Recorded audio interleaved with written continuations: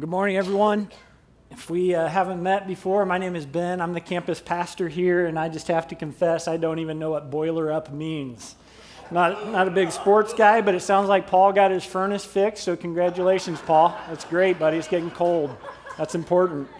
Hey, today we are in week 2 of a series we've called Fish, Feet, Faith. And if you were with us last week, and you know that the goal of this series is to really stretch our thinking when it comes to the topic of serving. And don't we all know what it's like to be at church, and the need is presented, right? And we have all of these needs. We need people to serve in kids and people to serve in the parking lot. We need you to get involved, and it's all presented within the light of the ministry need. And you are the solution to that need. We've all been there, right?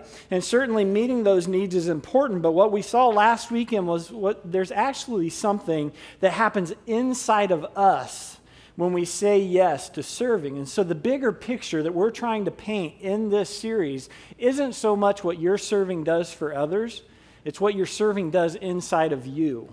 And so here's what we saw last week. It was the simple fact that God uses serving to grow our faith. And if you aren't with us, you might be thinking, well, what does faith have to do with serving? But isn't it true that when those needs are put in front of you, or maybe you see something, you're out and about, and there's that nudge to get involved, that immediately the next thing we think is, man, there's all kinds of reasons why I'm not the right person to meet that need, right? I'm not experienced enough. I'm not talented enough. I don't have that kind of a time.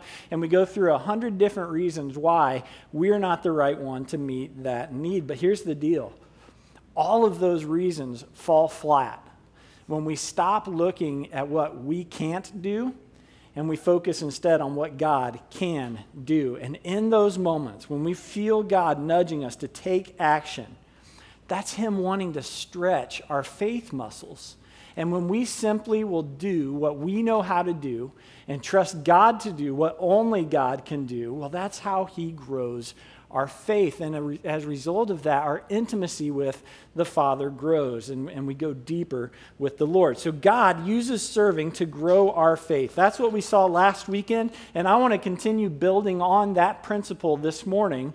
But I want to talk about something else that happens in us when we serve, and it's something that Paul highlighted in his letter to some first century believers in the city of Galatia. And so if you brought your Bible this morning, I invite you to turn to the book of Galatians. If you didn't bring a Bible, there are some under the seats around you. And if you don't own a Bible, we'd like to give you one this morning. After the service, you can go out to the info hub, tell them I sent you, and we would love to gift you a Bible. But here's what I want to do this morning. I want to show you what the principle is, the principle that we're going to look at this morning in Galatians chapter 5. And then I want to go back to the Gospels to show you what the principle looks like in action, okay? But as you're turning to Galatians, let me set up a little bit of the background of Paul's letter. Now, you may know, maybe you've been around church a long time, and you know that Paul wasn't always a Christian. That initially, he was a Jewish religious leader. He was a Pharisee, but he had an interaction with Christ, and he devoted his life to following Jesus and to ministry. And so Paul had this really unique perspective where he knew all about the law. He knew all about Judaism, but he also was a leader within this new movement of Christianity. And so Paul is writing this letter to some first century believers in the city of Galatia, who many of them also had been Jews. I mean, they were Jews, but they followed the Jewish faith, but now have given their life to Christ. And they're wrestling with, well, I know that Jesus is my Savior. I know that I've been forgiven of my sins, but I have all of this stuff from my past, everything that I grew up understanding, that I have to do all this, and I can't do all of that. And in order to please God, I've got to get this all exactly right. So how do I merge those two things? How do I merge the fact that Jesus is the Messiah with all of the rules and laws that I learned growing up? And Paul is writing this letter to help them understand their new relationship to the Old Testament law. And he says, here it is. You're free from it. You are free from the law. Christ fulfilled it, and so now instead of having a relationship with the law, I want you to focus on having a relationship with Jesus. You are free.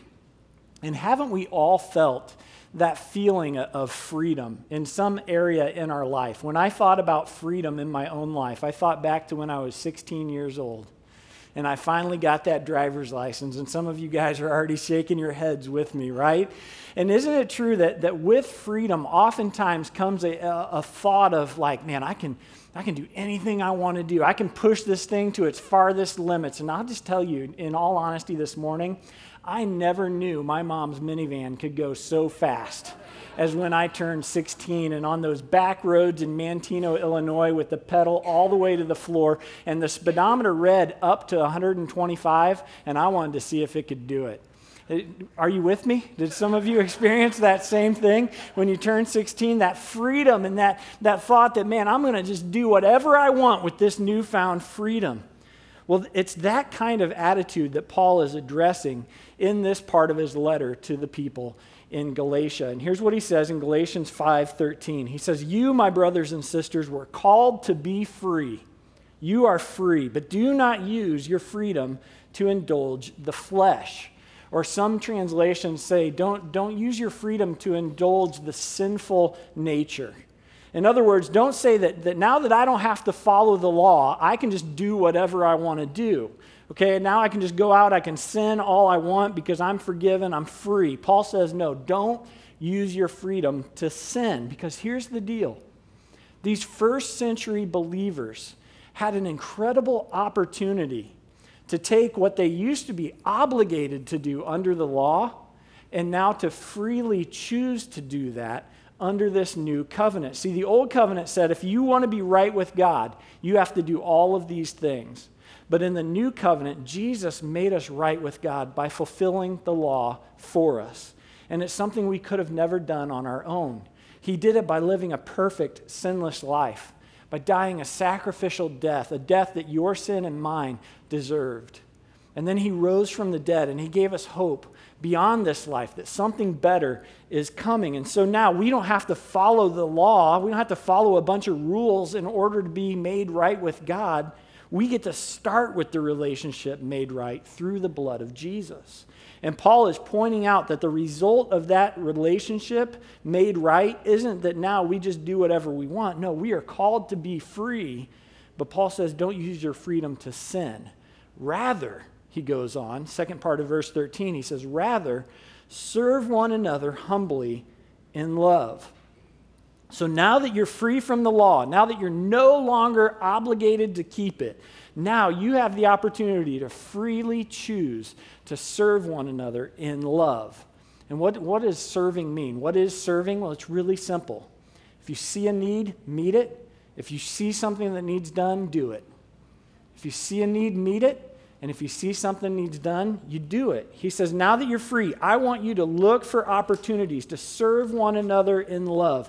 And when you see something that needs done, don't say, well, that's not my job. Right? I didn't make that mess. I don't have to clean it up. Not my monkeys, not my circus, right? No, he says when you see a need, you meet it. When you see something needs done, you do it. You serve one another in love. Now, look at what he says next in verse 14. He says, for the entire law, so all those rules that you've been trying so hard all of your life to keep, and if you wonder what those laws are, you can read in the Old Testament, the book of Leviticus. It's all written out there. And these first century believers likely had that entire book memorized. They had put all of those laws to memory. And Paul says all of that, the whole thing, is fulfilled in keeping this one command. Love your neighbor as yourself. And how do you do that? You serve them. That's how you love your neighbor as yourself. You serve them. When you see a need, meet it. When you see something needs done, do it. And when you do that, everything you memorized, every command in that law will be covered. But then he goes on and he gives us the alternate to serving in verse 15. Look at what he says. He says, if you bite and devour each other, watch out or you will be destroyed by each other. And what does that mean? Well, remember, again, Paul's talking about their freedom, that they are free from the law. You're not under it anymore. And he says, I want you to use that freedom to serve one another. But if you choose not to, if you choose not to serve, you choose just to live your life for you, to live your life for every, pull of your flesh, and you just give into that, Paul says, watch out, because if you live that way, you will destroy each other. And the picture that he uses for self-centered living is biting and devouring. It's a picture of consumption. It's a picture of really viewing people as just there to serve me, and they're a means to an end. And when I get what I need from people, then I'm just done with them. I'm biting and I'm devouring. And Paul says if you do that, if you live that way, you will destroy each other. And some of you here today know firsthand that that is exactly right. Because maybe you live in a home where there's a bunch of people, but everybody's just kind of going their own way, doing their own thing, looking out for number one, doing the least amount of work possible. And quite honestly, it is killing the love in your home. Or students, maybe for you this plays out at school where, again, there's so much pressure to be the best, to perform athletically and to perform academically and to be in the popular crowd. And the easiest way to make yourself look better is just to bite and devour every chance you get. But when you do that, you destroy what could be some really meaningful relationships. Or how about at work, the work environment where everyone is so territorial and I don't dare serve you because then you might get the sale or you might get the raise, you might get the promotion. And quite honestly, at work, the name of the game is biting and devouring. And at the end of the day, you may be on the top, but you had to destroy everyone else to get there. And Paul says that's what happens when we give in to the desire to use our freedom to serve ourselves. And can we all just admit this morning that that desire, that pull is real? Like it's in here. I feel it, you feel it, every single one of us has it. But Paul also tells us how to defeat that desire. And just like when we talk about greediness, the cure to greediness is giving. The cure to selfishness is serving. The cure to self-centered living is serving. And when you serve one another in love, you take a huge step towards putting to death selfishness. So here's the principle. It's on your notes page if you want to write it down. Serving destroys selfishness. Paul tells us that self-centered living destroys others, while serving destroys selfishness. So when you recognize that there is this thing inside of me, and if I let it just have its own way, it has the potential to destroy my marriage, destroy my family, destroy my relationships, destroy my integrity. When you recognize that if I let this run loose, this will lead to nothing but destruction, and you want to know, how do I get this under control? God says you serve. You serve one another, and you tell that desire, you are not going to master me. I'm going to master my selfishness, and when I see a need, I'm going to meet it. When something needs done, I'm going to do it. And every time we make that decision, we destroy the power of self-centeredness in our hearts, and we live out the freedom that God has so graciously given us, because serving destroys selfishness. So that's the principle, okay, from Galatians 5.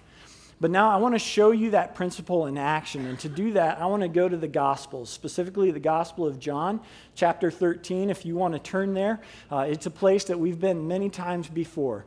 You probably know that John chapter 13 through 17 is John's account of the last night of Jesus' life on earth. And so he's meeting with his disciples one last time. They're going to have a meal together. Jesus is going to give them some final instruction, some final encouragement before he is led off to a mock trial and to his crucifixion on a cross. But here's what John records in chapter 13, starting in verse 1. John tells us that it was just before the Passover festival, and Jesus knew that the hour had come for him to leave this world and to go to the Father. And having loved his own who were in the world, he loved them to the end. Some translations read that he showed them the full extent of his love. But understand, this isn't just about what will happen in the next few verses. This is what has happened throughout Jesus' entire ministry. He loved his disciples from the very beginning to the very end. And what's going to happen next serves as an illustration of that love. So in John 13, verse 2, it says, "The evening meal was in progress, and the devil had already prompted Judas, the son of Simon Iscariot, to betray Jesus." Now listen to this. This is what I want you to catch. Watch this in verse 3. Jesus knew that the Father had put all things under his power. He knew it. And that he had come from God, and he was returning to God. And then the beginning of verse 4, it says, So So, and I want you to think about that word for just a minute. What would you expect to come next? Jesus knew he was the Son of God. He knew he had come from God. He knew he was returning to God. He knew that all power and authority had been given to him. Absolute freedom. So, what does the most powerful person in the world do? This is incredible. Look at verse 4. So he got up from the meal. He took off his outer clothing, and he wrapped a towel around his waist. And after that, he poured water into a basin and began to wash his disciples' feet, drying them with the towel that was wrapped around him. Are you kidding me? Jesus, you're the Son of God. You are God in the flesh. This doesn't make any sense. You're the most powerful person in the room, not to mention the universe. What are you doing washing feet? You could do anything you want, absolute freedom, and you're going to use it to do what? And in our 21st century context, the audacity of what Jesus did in that moment is quite honestly lost on us because we don't do this anymore. We don't wash each other's feet. But in Jesus' day, this was customary. And it was a job that was always reserved for the lowest servant in the home. Because while you may think that feet are nasty anyways, like in the first century, this was really disgusting work. I mean, consider first of all that people usually just walked everywhere they went. There wasn't, mass transportation, obviously. And so if you wanted to go somewhere, you were going to walk there. And if you wore shoes at all, the shoes of choice were really just a sandal, like an open-topped sandal. And when you read about roads in the New Testament, you can understand that it wasn't a road like we have roads. It was just a dirt path between one place and another. And so as people walked from place to place in these open sandals, the dust and the dirt and the grime would have been all over their feet. And if it had rained, their feet would have been caked with mud. And then when you come to realize that it wasn't just people using these roads, but that animals used these roads as well, you come to understand that it wasn't just dirt that they were stepping in, but it was everything that the animals had left behind as well. And can you start to see why foot washing was always saved for the lowest servant in the household? It was a job that needed to be done, but it was a job that no one wanted to do. And notice here in John 13, we were told that the evening meal was already in process, and yet no one has washed anyone else's feet. And you can almost feel the tension in the room as the disciples are coming in and they're thinking, hey, where's the servant? Like, I need my feet washed. Who's going to wash my feet? This guy is slacking on his job, right? And it's also interesting to note that Luke, in his gospel, he gives us a little different picture of this meal. He tells us what the disciples were actually talking about at the table. And what they were discussing was who's going to be greatest in the kingdom of heaven. I'm going to be the greatest. You all know that, right? No, you're not going to be the greatest. I'm going to be the greatest in the kingdom of heaven. That's what they were talking about. And don't you think that would have broken Jesus' heart? As he knows his hour has come, he knows his time is short, and these guys are most concerned with who's the greatest. They're acting like children. I'm the best. No, I'm the best. And it's in the midst of that conversation that Jesus steps in. And what he does next had such a deep and lasting impact on John, and certainly for all of the others involved, that he records it for us in great detail. As Jesus gets up from the table and he takes off his outer clothing, indicating that he's now wearing nothing more than a loincloth. It's the way a servant or a slave would dress. And he takes a towel and he tucks it into that cloth. And Jesus, he gets down on the floor, and there's a basin there, and there's a pitcher of water, which interestingly enough, no one else has used, but Jesus does. And he pours that pitcher of water into the basin, and he begins washing his disciples' disgusting feet. Some of you know I graduated from Lincoln Christian College in Lincoln, Illinois, and Lincoln's mission is to prepare students to serve the church and the world, and to remind every person who comes on their campus of that mission. As you come up the main drive of Lincoln's campus, the first thing you'll notice is a statue in front of the chapel, and we have a picture of it here. And that statue is there to remind every person who would come on Lincoln's campus that this is what we're about. This is a picture of what we are equipping people to do. It's a picture of service. And as I was preparing for this message, this image kept coming back to me. And I want us just to take a minute and to look closely at that picture. And I want you to look, and I want you to think about what Jesus is wearing, or maybe more appropriately, what he's not wearing, as he's there in nothing but a loincloth. And, John will go on later, and he'll have a vision of Jesus seated on the throne in heaven, and he tells us that he is robed with splendor and with majesty. And yet here we find Jesus dressed like a servant, dressed like a slave, in just nothing but a loincloth with a towel around his waist.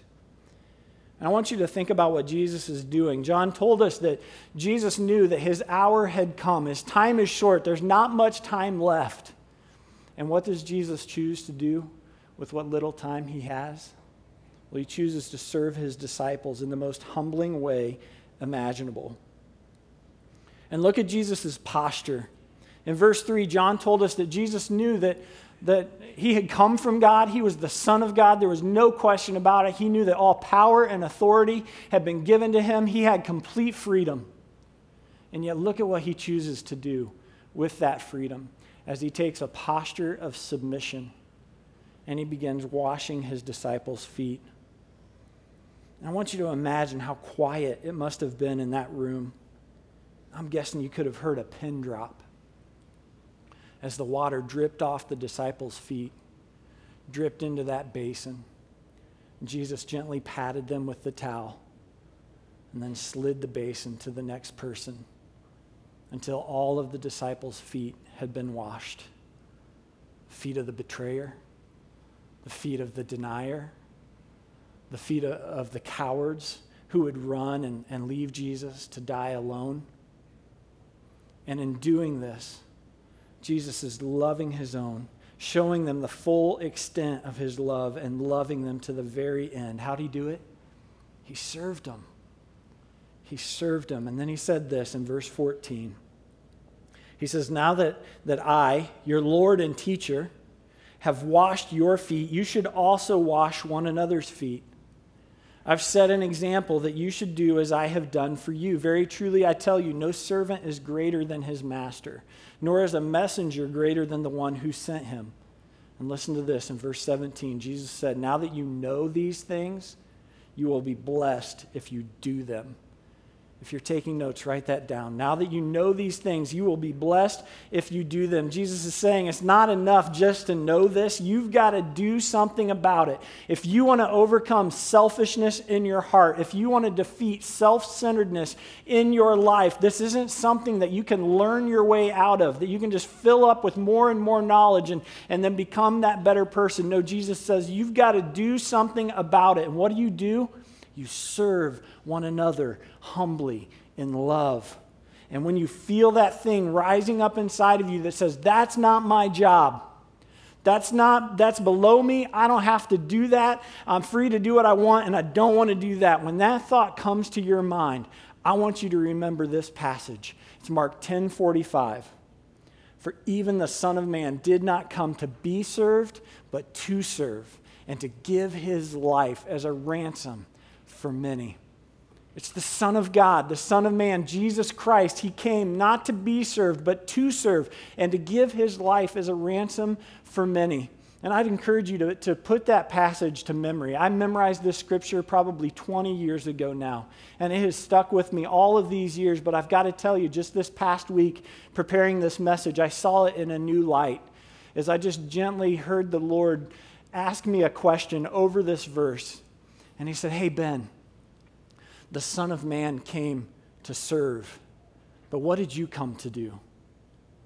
What did you come to do? And it's such an important question, not just for me, but for you too, and in every aspect of our life. Like tomorrow morning when we go to work, when we come into our place of work, what did we come to do? Like, did we come just to do the bare minimum, just get done what I need to get done and get out? Or did we come with eyes open, looking for opportunities to love and to serve those around us? Because the Son of Man, he didn't come to be served. He came to serve. So what did you come to do? What did I come to do? And when I go home at night, when I come home in the evenings, what did I come to do? Did I come so that my wife could serve me, so my kids could meet all of my needs? Or did I come expecting to bless my kids, to bless my family, looking for opportunities to build in them? Because even the Son of Man did not come to be served, but to serve. But what did I come to do? And even when I go out to eat, or I go to the grocery store, or I'm out with friends, or even at the BMV, like, what did I come to do? And yes, I've got a list, and I've got an agenda, and I've got plans, but is the overarching theme of my life that I have come not to be served, but to serve, because the Son of Man, that's what he came to do. And so I think that's what I need to do too. And I think it's true for you as well. If you're a follower of Jesus, what did you come to do? Like, even this morning, can I ask just very specifically, even this morning, what did you come to church to do? And that's not a guilt trip kind of a statement. I don't want you to answer me or anyone around you, but I do want you to consider in your heart, when you think about coming to church this morning, was it more about what you were hoping to get, or more about what you were hoping to give? Because here's the thing, even in a place like this, we can come with some very self-centered motives, can't we? I mean, we can think about, all of the things that are going to be pleasing to me, and I got to get inside where it's warm and get my coffee and get my bagel, and somebody else is going to take my kids for a little bit, and I'm going to sing my favorite worship songs and hear my favorite pastor teach my favorite passage, and then I'm going to be home in time to see the game, right? And all of this stuff is just so self-focused, so self-centered, and it creeps in so easily. But the Son of Man didn't come to be served, but to serve, and to give his life as a ransom for many. Many of you know Joel on our staff, and Joel made a video this week of one person's story of serving here at Genesis, and I love the story of it. It ties in so nicely with what we're talking about, and I want to show it to you here this morning. Check this out.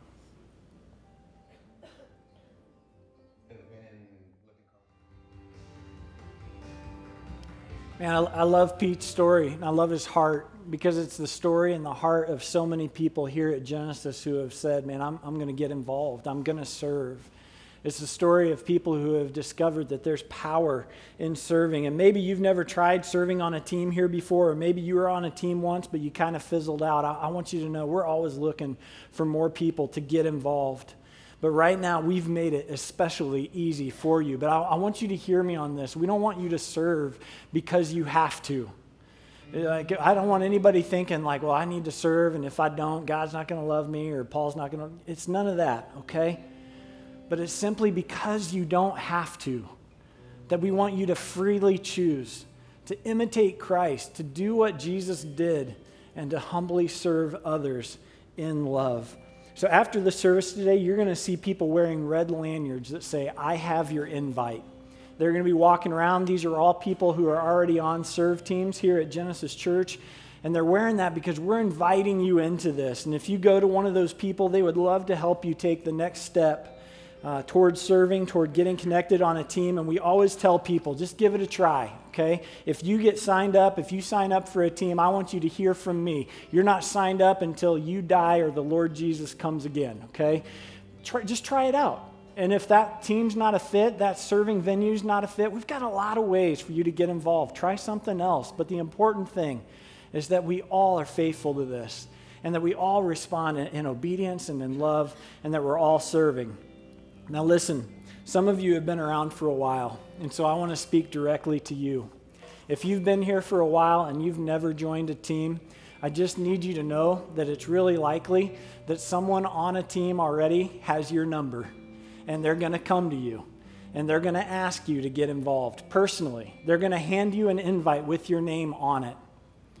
And I hope that when that happens, that you will receive that invite, understanding that even the Son of Man did not come to be served, but to serve, and to give his life as a ransom for many. And that you can imitate Christ in that way, and that you can be a person who begins to defeat and to destroy self-centered living in your hearts. And for all of us, as we take these steps towards serving, that we will see our faith go deeper and our intimacy with the Father increase. That's what I want for all of us. And so I hope you will take that step when the opportunity is before you, and certainly it is right now and for the next few weeks, that we can, very much like Jesus, come to serve. I hope you'll do that. I want to invite you to bow your heads with me as we pray together. Father God, we just thank you so much for your word. We thank you that your word is the thing that we can come to evaluate against our lives. Father, that your word is truth, and that when our lives are off course, Father, we can look and see and we can know, okay, that's where I'm supposed to be. I've gotten away from what I'm supposed to do. I've gotten away from where I'm supposed to be. That's where I need to get back to.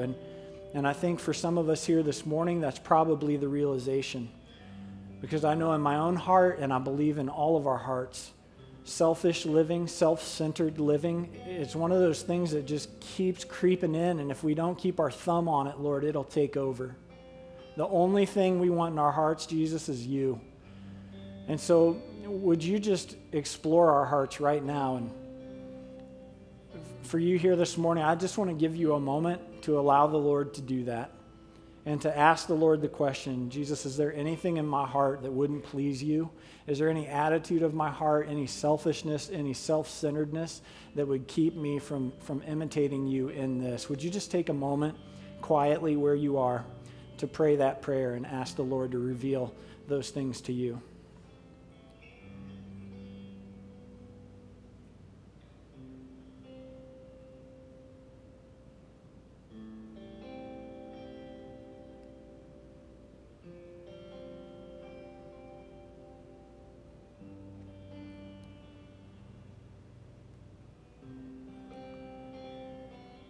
Father, by the power of your Holy Spirit, would you make us more like Christ? Would you give us the same attitude, the same mindset as Christ, who being in very nature God, did not consider equality with God something to be grasped, something to be used to his advantage, but he made himself nothing. He took the form of a servant. Father, make us like that. I pray that just like Jesus, Father, we would not come looking to be served, but we would come to serve, giving our lives, Father, for the good of other people. Spur us on towards that by your Spirit. We thank you for Christ, and it's in his name that we pray. Amen.